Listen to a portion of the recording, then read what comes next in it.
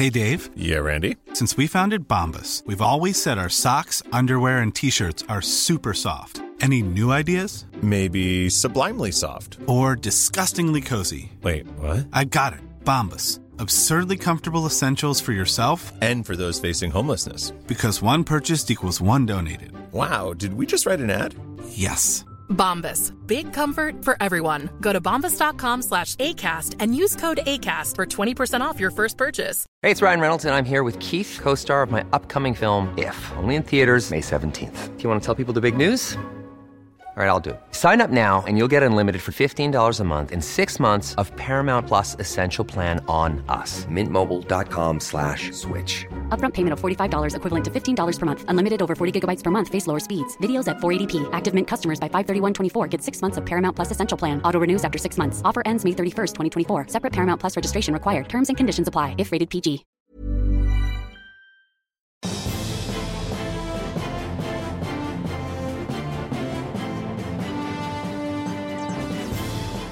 Welcome to Any Stupid Questions, the podcast that gets experts to explain important things in response to some really basic questions. I'm Danielle Ward, and here to explain how housing works is John Elledge, a journalist for The New Statesman and City Metric. Also joining me to ask the stuff we could probably Google are comedians Margaret Cabourn-Smith and Gabriel Abulu. So, John, my first question, why are houses so expensive? Okay, the standard explanation for these things is in economics is supply and demand. Yeah. Housing is a bit more complicated, though, because it's not just about the supply of and demand for housing, but the supply of money as well. Okay.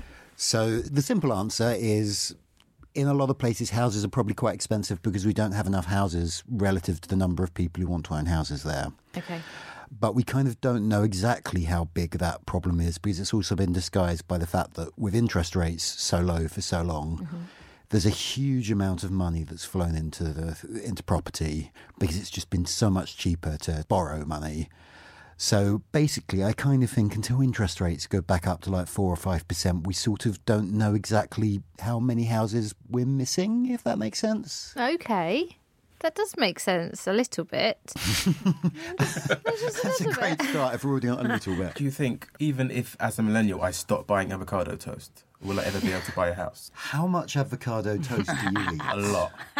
It is tasty. Have you had avocado toast? It's amazing. Great. Isn't it brilliant? It's like crack on bread, mate. I love it when they do that. What's that kind of like chili shavings thing you get on avocado? Yeah, that's really good. Do you like with an egg or without an egg? Sometimes that's going to increase your prices as well, isn't it? Yes, your margins. I mean, that's all a really over big house you can't buy. I mean, like that's bullshit, isn't it?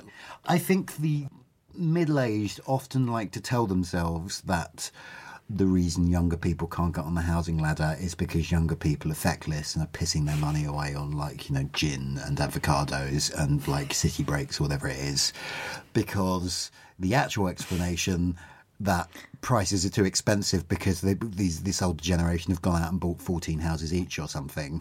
That kind of implicates them, and they don't really want to sort of accept that as a possible explanation. So it's much easier if you can just find some reason to blame 25-year-olds. Millennials. Really. Yeah. There's a few sort of homeless people who sit on the end of my road. But the other day I saw someone in hospital scrubs drinking beer on the end of my thing, and I was like, yeah, that's what's happening. People who actually have proper nursing jobs are also so poor that they're drinking cheap lager at the end of my road. I just really hope they were very early for a fancy dress party. Yes, or that someone had donated them to a homeless shelter. That's possible. I kind of think this is why we've started talking about the housing crisis the last few years, is because it's become bad enough to hit relatively rich people. People with proper jobs. Yeah, people with professional careers are struggling to get onto the housing ladder. Not just in London, in like Oxford and Cambridge and Bristol and Brighton. People are struggling to rent. Yeah. With those, I mean, that's insane. I heard that foreigners came over here and kicked everybody out their houses, and that's why there's a housing crisis. Is that true? No. Has the housing crisis got anything to do with an increased immigrant population? I mean, on the sort of most basic mathematical level, if you increase the number of people living in this country without increasing the number of homes to put them in, or like without increasing the number of homes at the rate we increase the population, then that is in the mix. But it does get overstated. Like, I think probably internal migration is a bigger factor. Like, if you go back 50 years, London's dominance of the national economy was not nearly as great as it is now. Like, there were more sort of well-paying jobs in... Like, you go back to the early 80s, the West Midlands, wages there were actually higher than in London. Wow. Because it still had a huge car industry, and those were very, very well-paying jobs. You get to 1986, the Big Bang, the City of London takes off, becomes the sort of huge thing it is now, and like London becomes the centre of the British economy much more than it was before, and there are fewer opportunities in other cities. So places like, I don't know, Middlesbrough, if you grow up in Middlesbrough and you go to university, the odds are you're probably going to move to London afterwards, because that's where the graduate level jobs are. So if we could just sort of work out a way of like spreading the economic activity around the country a bit more evenly, then we would probably sort of also help out with the housing crisis in places like London. Why are there so many luxury developments and no basic developments? Tesco's do more basic than Finest, and they make loads of money. Because of the price of land. Okay. So the land is kind of like the biggest element that goes into the cost of housing. Like, you've also got to like buy, you know, bricks and pay people to sort of turn them into things. None of that costs that much. Relative to land, like, yeah, it really doesn't. So have you ever seen those stories where like a small garage in like Hampstead is going for like £250,000 or something? It's not like the garage itself is worth £250,000. It's because it sits on a plot of land. Okay. And there are other things you can theoretically do with that land, like build a very small house. Oh, okay. And that is why the land is so expensive. But the reason land has become more expensive is because, firstly, because of economic activity is kind of increasingly focused on fewer places, which is why like London is so vastly more expensive than, say, Newcastle, because like there are so many more high-paying jobs here that if you can earn a square foot of London, you're going to do all right. Mm-hmm. So yeah, like land in a place like London is going to be more expensive, but also we have artificially restricted the amount of it. Like, the amount of land we have is obviously restricted anyway, because sooner or later you will fall in the sea. Mm-hmm. But we've added other restrictions like the Metropolitan Green Belt, which was introduced in the 1950s, kind of places tight constraints on like how big London can get. You can't just keep building outwards and creating more London. Yeah. So you kind of need to be sort of selling what you build there above a particular price to make a profit on it. Okay. That kind of pushes developers towards sort of the higher end developments, because otherwise they're not going to make a profit, so they just won't build. So I was walking down Dalston High Street, which isn't the most salubrious part of London, and there was a big development, big luxury flats on Dalston High Street, and it's got its own cinema and its own gym. But people who live in Dalston, I can't afford one of those flats. But then people who don't live in Dalston wouldn't want to live in Dalston. Like, why would you buy a really expensive flat in Dalston when you could buy quite a nice house in Pinner? Isn't it a thing where they are trying to force poor people out of Dalston? So you get a load of rich people in? Probably not that consciously. Like, there are probably places where this has happened. The borough of Newham for a while was very interested in this concept of convergence, which basically means bringing Newham's land prices up to be level with other inner London boroughs' land prices, which is effectively, you know, that has a knock-on effect, which is social cleansing. But I don't think Hackney is a borough that is particularly known for it.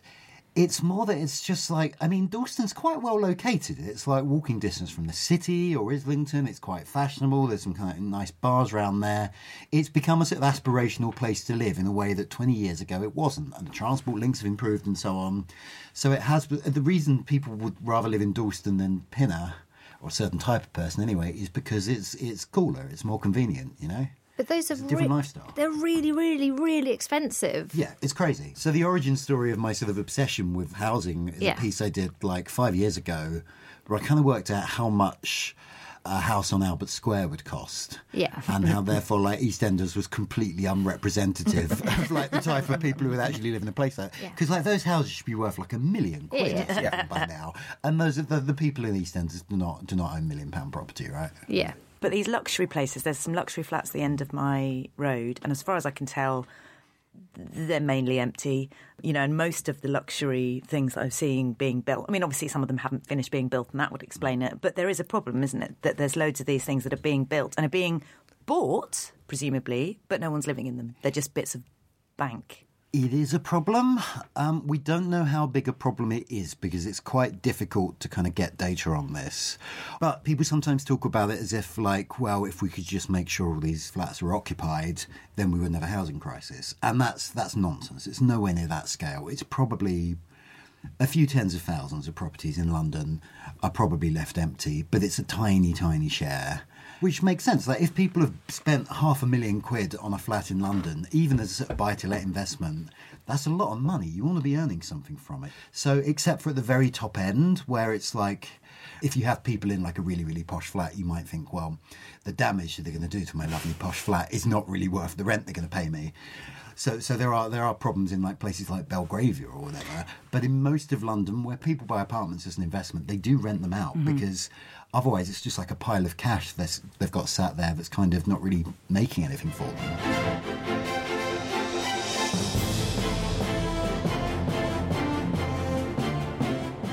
Gabriel, now you've just moved to London from Manchester. Yes. Hearing about this internal migration, do you feel bad about that?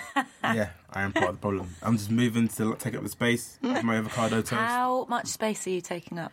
I'm quite big, so like literally some space. But yeah, I do feel a bit bad about it. But then I used to live in Peckham. Then me and my wife got married, and we wanted to live in Peckham still. Then we went to like above a pub. Was like, you got to give blood every day and pay £2 million to live there. So then moved to Manchester for a year. And now I've moved back like outside, sort of Kingston, Hampton. And that sort of leads to my next question, because like with gentrification and stuff, you sort of mentioned how like it happens over time. But how does it like happen so like aggressively with places like Brixton, Catford, South London, you know? Part of it is, I think, a sort of social change, like living in inner London or other sort of major inner cities is kind of cool now. Which it wasn't even sort of 20, 30 years ago. Like when my parents were in their 20s, they moved to like Forest Gate, which is like Zone 3 or Zone 4. But they moved into town from the suburbs because that was where they could afford, because it was cheaper. And like as soon as they had any money, they started creeping their way back out again. And I think that was quite normal. Like people didn't like decide to live in like Dalston or Peckham. It was where people were living because they couldn't afford somewhere better. And that's kind of got flipped on its head over the last 30 years. And there's all sorts of reasons for that. I kind of think like that sort of run of like Manhattan-based sitcoms in the 90s is probably to blame. Sure. Like genuinely, like I think things like Sex and the City like suddenly make like living in the centre of a city look interesting again. But it is just like... But also, transport's incredibly expensive, so better to live centrally so you're not paying loads to get into wherever it is that you're trying to work. It's also... Downtown's cleaner now. Like even in the 80s, you're still at the tail end of like cities having big manufacturing sectors, so people didn't want to live in the centre of a city because there'd be like smoke and dirt everywhere. That's not really a problem in London anymore. Like you don't get dirty because you're next to a bank. Well, yet the air is... Morally, maybe, but you know. Like, Can I ask, Gabriel, was the move back to London, was that because Manchester... I mean, I don't know, did you think that Manchester was a long-term prospect that it was going to work out? We just wanted to live somewhere, because I do comedy, so it's easier in Manchester. I can do various gigs and go into town, out of town and stuff. The plan was just to stay there for a year, do loads of gigs, save your money, come back and get a place. How much money were you expecting to earn in Manchester? Oh, there's loads in Manchester. Loads of gigs. And no avocado toast, so I saved a lot of money. Now, why don't the government build loads more council houses instead of giving all of my taxes to a private landlord? I think with this government, it's because they don't really like council housing very much. But it would save so much money in terms of the... It literally would, yeah. We spend as much of the sort of national budget on housing as we ever did. It's just, whereas we used to spend it building council housing, now it just goes straight through housing benefit into a landlord's pocket. And that's not great, is it? That seems it seems madness. Yeah. What is it? Is it a principle thing? Is it that they don't want to... Yeah, they don't want to look like they're looking after poor people. But they're not bringing down the benefit bill. It's two things, really. Firstly, the assumption in British politics for a very long time was that rising house prices was a good thing. Because when most people own their own homes, like the increase in the house prices would make them feel richer, so they go and spend more money, so the economy would get bigger, so there was kind of a virtuous circle. And it kind of takes a long time to kind of shift away from that assumption. Like even the Labour government was still very into that. John Prescott, famously complained that when he wanted to talk about housing around the cabinet table, Everyone else wanted to talk about house prices and he wanted to talk about council housing. But the other reason this government specifically, I think, doesn't think much of the idea of council housing is because, like, you know, right to buy, the Thatcher-era policy under which council tenants could buy their council houses at a discount, effectively like privatisation at a knockdown price. That was such a sort of Thatcher-era shibboleth, right? That was a key sort of plank of the Thatcher platform. And it was like nakedly political. It was purely about turning local authority tenants who tended to vote Labour into private homeowners who tended to vote Tory. But this was such a part of the Tory platform that it's really taken like 2 generations really to kind of get to the point where they're even thinking about shifting away from that now. Like, I do hear people on the right these days say, yeah, I've been thinking about it. I think the only way we're going to fix this is to build council housing again. But they're still kind of on the fringes of the right. Like, I don't think it's kind of filtered through to, like, anyone with the actual power to make it happen. But do you think it will? I think... pass. I mean, maybe. I think it's plausible.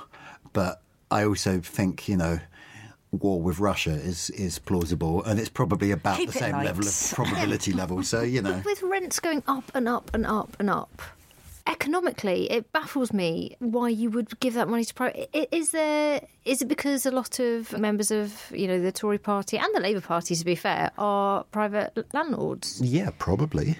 So they're just voting in their own interests. I mean, they probably don't think of it like that. I think, like, generally speaking, as a species, we're quite good at reframing self-interest as principle. So I think it's more likely that it's just when a bill comes forward, like when there was an amendment on some housing bill or another that would require private landlords to make sure the properties they were letting out were fit for human habitation. Which doesn't sound like that high a bar, really. Yeah. That sounds fine. Yeah. But it got voted down. And a load of, like, Tories, like Philip Davis MP, were, like, arguing that it would have all sorts of unforeseen consequences, like putting all these extra burdens on landlords and so on. And, you know, I think they genuinely believe that. I don't think they were sat there thinking, oh, God, this is going to cost me a few quid. Well, I was thinking they about persuade themselves. There's this sort of idea that health and safety is, like, really uncool and sort of like a terrible thing. Health and safety. I mean, sort of the opposite of health and safety is death and danger. Is Grenfell going to change anything? I thought it might last summer. I kind of feel like we've moved on now, depressingly quickly. Like, it did really feel like it just felt so symbolic, didn't it? Because it was like, you know, and Kensington and Chelsea is like the richest borough in the country, and it had just not been spending the money required to make sure its council properties were safe. And it had not been building more of them. And it had been giving its homeowners a council tax rebate. It had been giving money back to them at the same time as, like, not being careful enough with its tenants' safety. And so, yeah, for a couple of months there was sort of real, genuine rage about it. But it just seems to have dissipated because, like, they're just waiting, aren't they? Yeah. I mean, it does make you think, what will it take if it's not that? I think it becoming obvious that you are losing votes if you don't look after tenants. This is a big shift in the makeup of the electorate that I think people are only starting to get their heads around now. Is like, it's not just that home ownership numbers have fallen. It's like there are people getting into... It's not just like millennials. It's people getting into their 40s who still live in rented property and expect to stay there.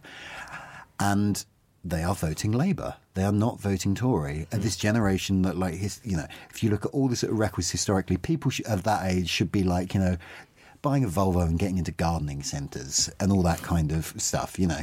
But that's not really happening in the way it's historically done, because so many of these guys are stuck in terrible privately rented accommodation, and they're looking at a Tory government that just kind of doesn't sort of seem to think that they're full members of society because they rent. Are we waiting for the baby boomers to die? I mean, aren't we always? I'm very fond of some of them. It's difficult to work out what's going to happen when the generation that do... I mean, like, the baby boomer generation do own an enormous amount of property. Like, the buy-to-let boom started in the late 90s, in part as a kind of reaction against the 90s collapse in the pensions industry, because it was quite difficult to rebuild that very quickly. Gordon Brown fiddled with the tax system to kind of incentivise people to put their money in property, and, like, 20 years later, whoops, first-time buyers can't afford a home anymore.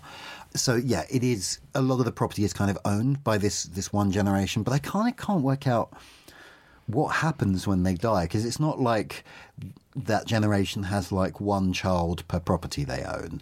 It kind of doesn't map on very easily to, it's not like, you do occasionally hear people say, oh, we'll be fine, you'll just inherit property. And it's like, well, a lot of people won't. Some people will inherit loads. Other people will not inherit any. Yeah. And even people who aren't inheriting it, they're going to inherit it when they're in their 60s, apparently. That's it's sort of average 61 or whatever going to inherit. Yeah.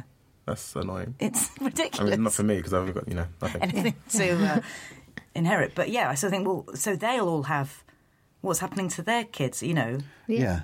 It totally changes the dynamic, but in quite unpredictable ways, I think. And it doesn't seem to me like, as I say, like the buy-to-let kind of came out of like Gordon Brown's Treasury wanting to find a solution to a looming pensions crisis. But what we've got now is Generation X and the millennials are kind of facing both a pensions crisis and a housing crisis. Like, people are going to get to retirement age with no pensions and no property assets either. Yeah. And I have no idea what happens then. I think maybe Logan's Run is our best guide. Yes, well, I was thinking, I'm just going to buy a pitchfork and really just try and get super fit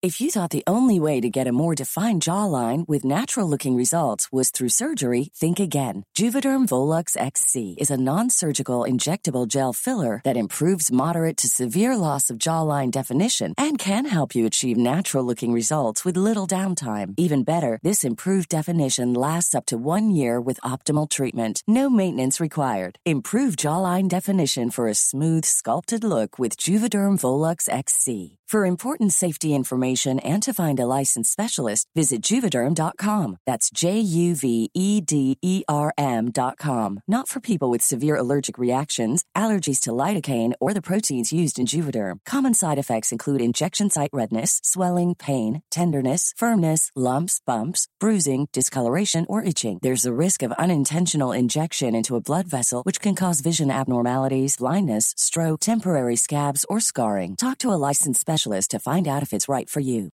Millions of people have lost weight with personalized plans from Noom. Like Evan, who can't stand salads and still lost 50 pounds. Salads generally for most people are the easy button, right? For me, that wasn't an option.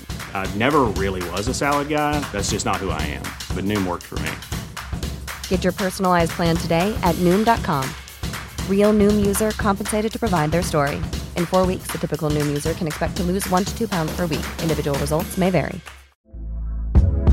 Hey there, it's Michelle Norris. I'm host of a podcast called Your Mama's Kitchen. When I travel, I'm usually looking for a way to find a taste of home when I'm not at home. And one of the things I love to do when I am at home is entertain. And Airbnb allows me to do that. When I was in California recently, I rented a house that had a great kitchen. And when we were sitting around the table, we're all thinking, we're in someone else's house. Someone could be in all of our homes as well. If you have a home, but you're not always at home, you have an Airbnb. Your home might be worth more than you think. Find out how much at airbnb.com/host.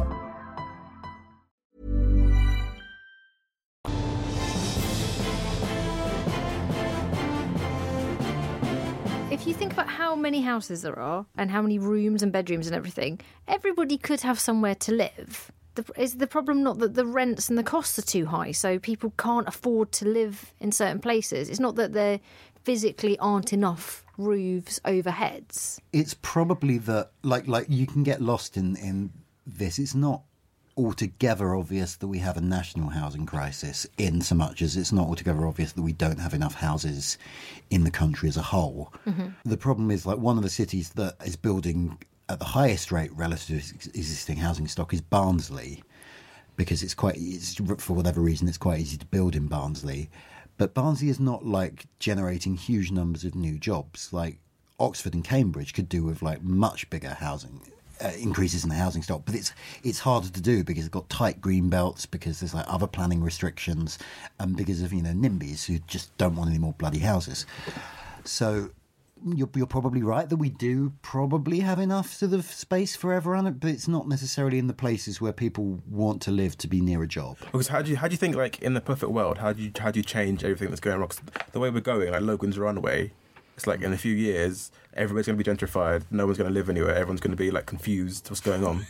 So how do you fix it? So let's just say Donald Trump doesn't exist anymore, so that's the perfect world, right? And then Jeremy Corbyn's Prime Minister, maybe, and then it's like a different government. But Brexit also hasn't. Maybe it's a perfect world. It's a perfect maybe.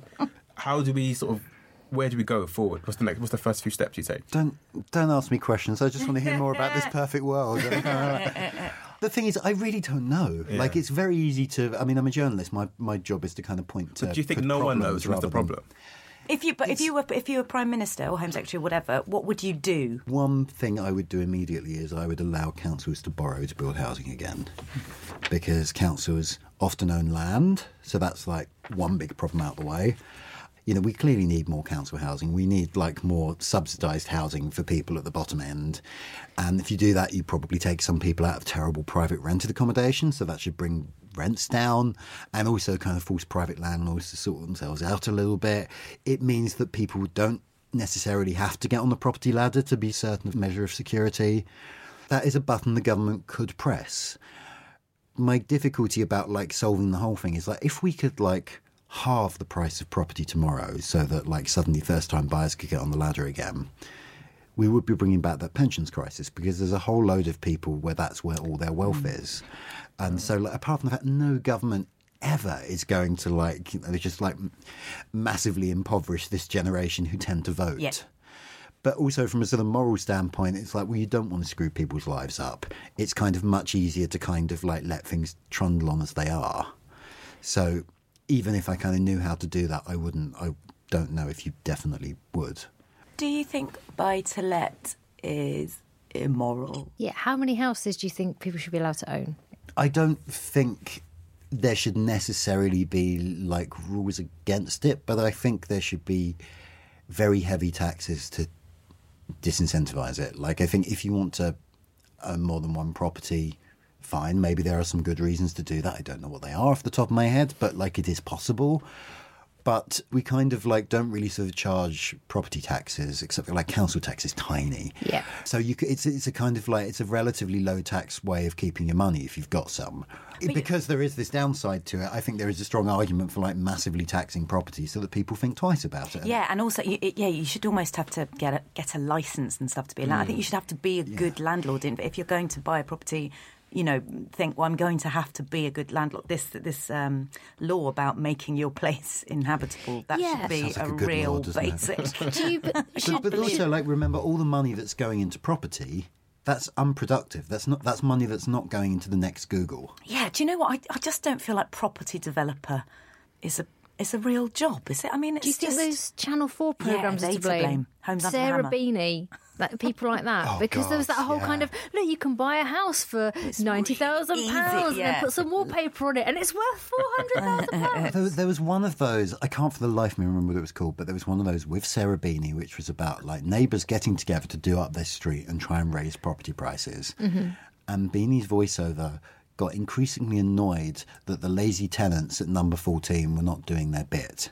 And it's like, well, why would they? Why are they going to like give up their spare time to make the street pretty, to raise the value of the house that they rent so they get priced out? Like, it just doesn't make any sense to me. Stupid fucking Sarah Beanie. So, John, council tax, mansion tax, land tax, or some other tax, what is the fairest way to tax homeowners, or not even homeowners, because the whole point of council tax is if you live in an area, you're paying for like the ambulances? Probably some variant of land tax is the most sensible one, because the usefulness of a patch of land is kind of like factored into how much you can sell it for. Mm-hmm. So that just seems like the fairest way of doing it. Like, council tax is way out of date. We're still kind of using sort of bandings created in the early 90s, which is crazy. The weird thing about the mansion tax would be like it would be hitting not necessarily massively cash-rich people in London.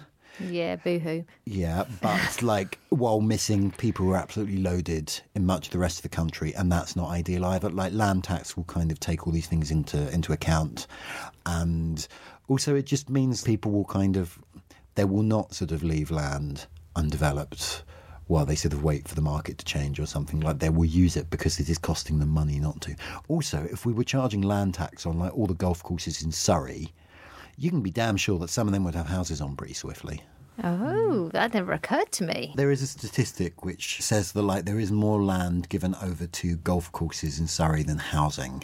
No way. Now, I think this is housing alone rather than like, gardens and so on. But Yeah. yes, as I understand it, that is true. There is more of Surrey that is golf course than house. Do you believe that landlords should be way more regulated than they are now, or should it be a trust-based system? I mean, I think the trust-based system's working fine, isn't it? People don't hear any. So well. Everything's great. I've had so many bad landlords. When I first moved to London, I think I moved every 12 months because either the rent would be put up or nothing gets fixed. I mean, and I was pretty lucky, but how on earth, morally, why aren't landlords being fined or having their assets stripped if they're making people to live in a home with mould up the walls and no hot water? How a on family earth? of rats living in your oven at one point? Mice. Mice. A family of mice living in I've my oven. exaggerated, And I'm my landlady said, "Oh, it's fine, I don't use the oven."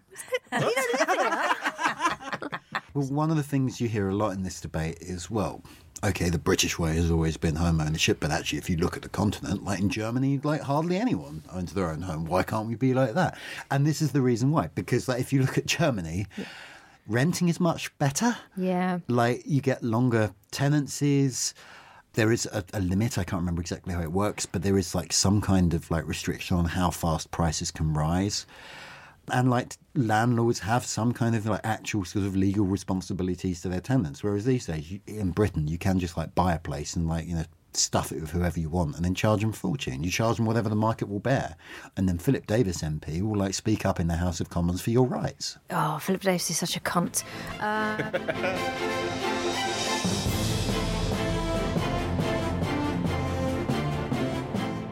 How come developers can promise to build a percentage of affordable housing only to turn around and go, hang on a minute, we're not going to bother now?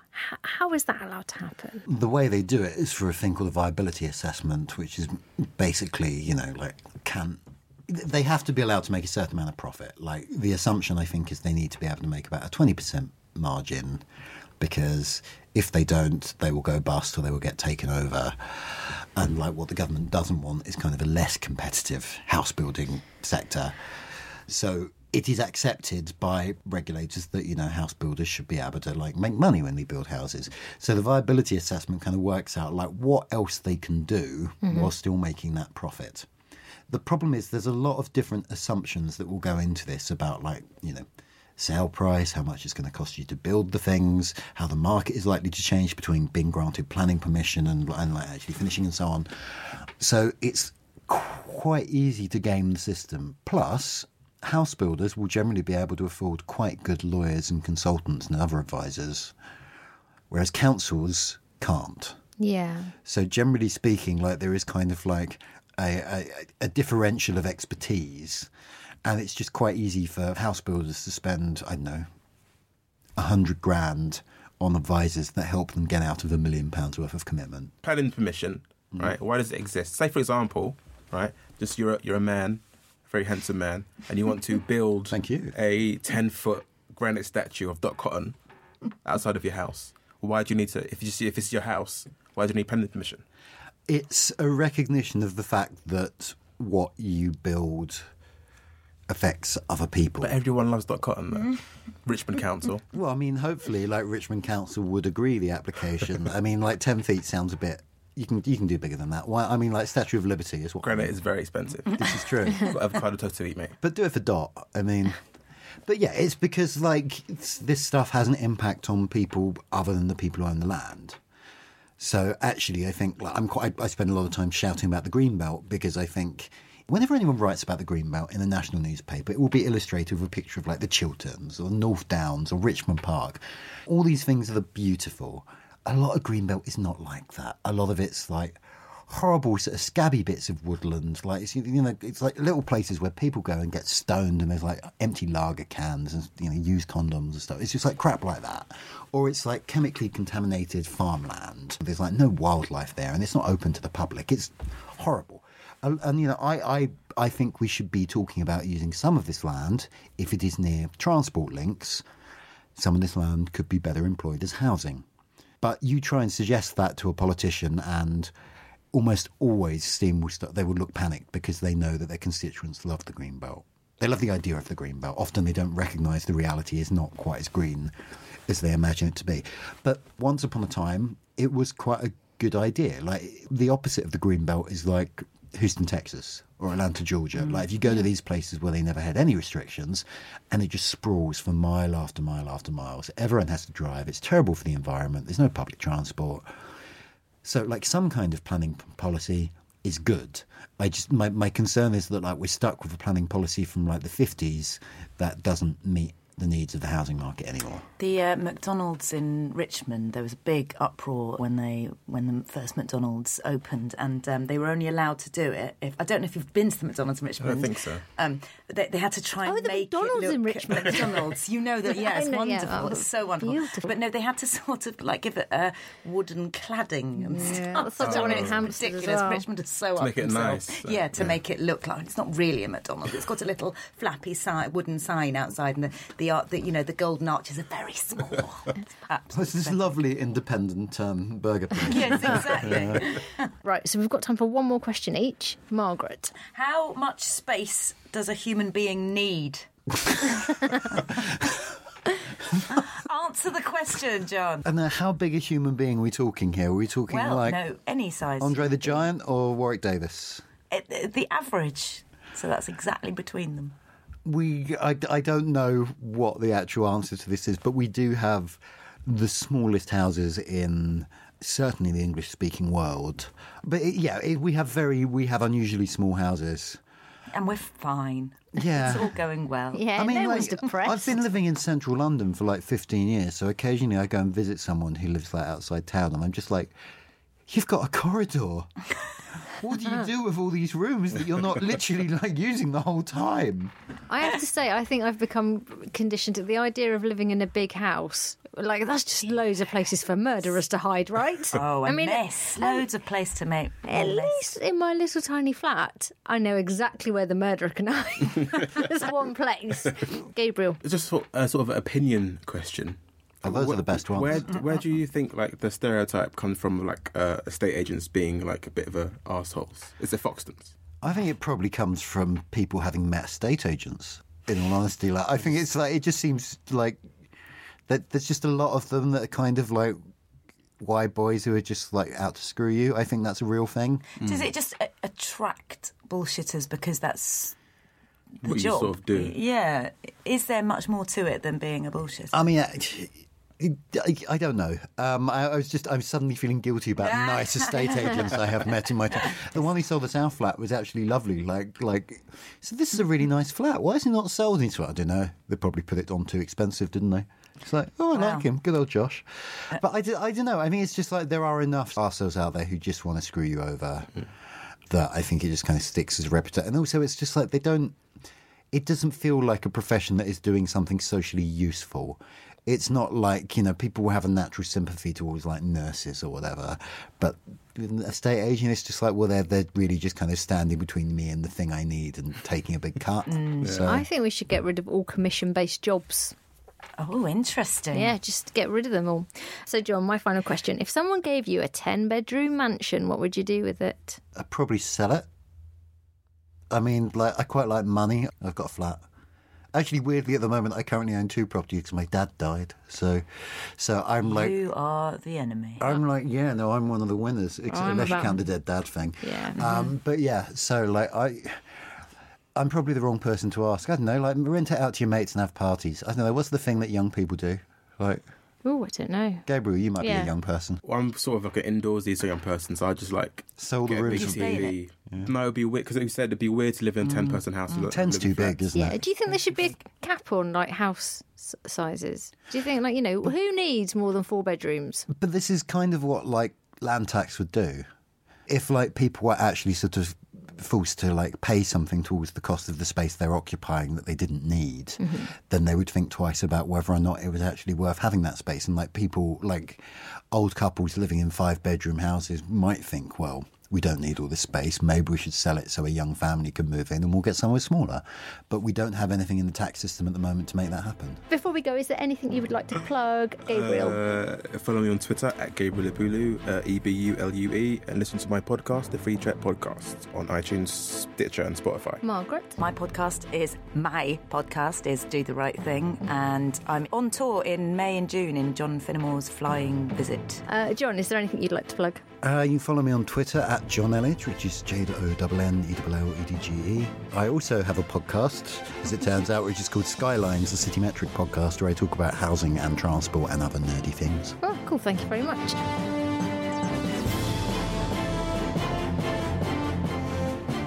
Thanks to my guests, John Elledge, Margaret Cabourn-Smith and Gabriel Ebulu.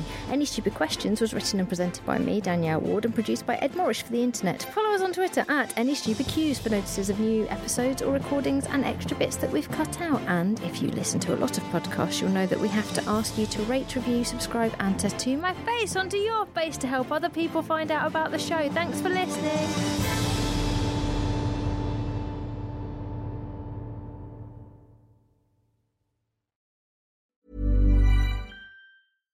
Hi, I'm Daniel, founder of Pretty Litter. Cats and cat owners deserve better than any old-fashioned litter. That's why I teamed up with scientists and veterinarians to create Pretty Litter. Its innovative crystal formula has superior odor control and weighs up to 80% less than clay litter. Pretty Litter even monitors health by changing colors to help detect early signs of potential illness. It's the world's smartest kitty litter.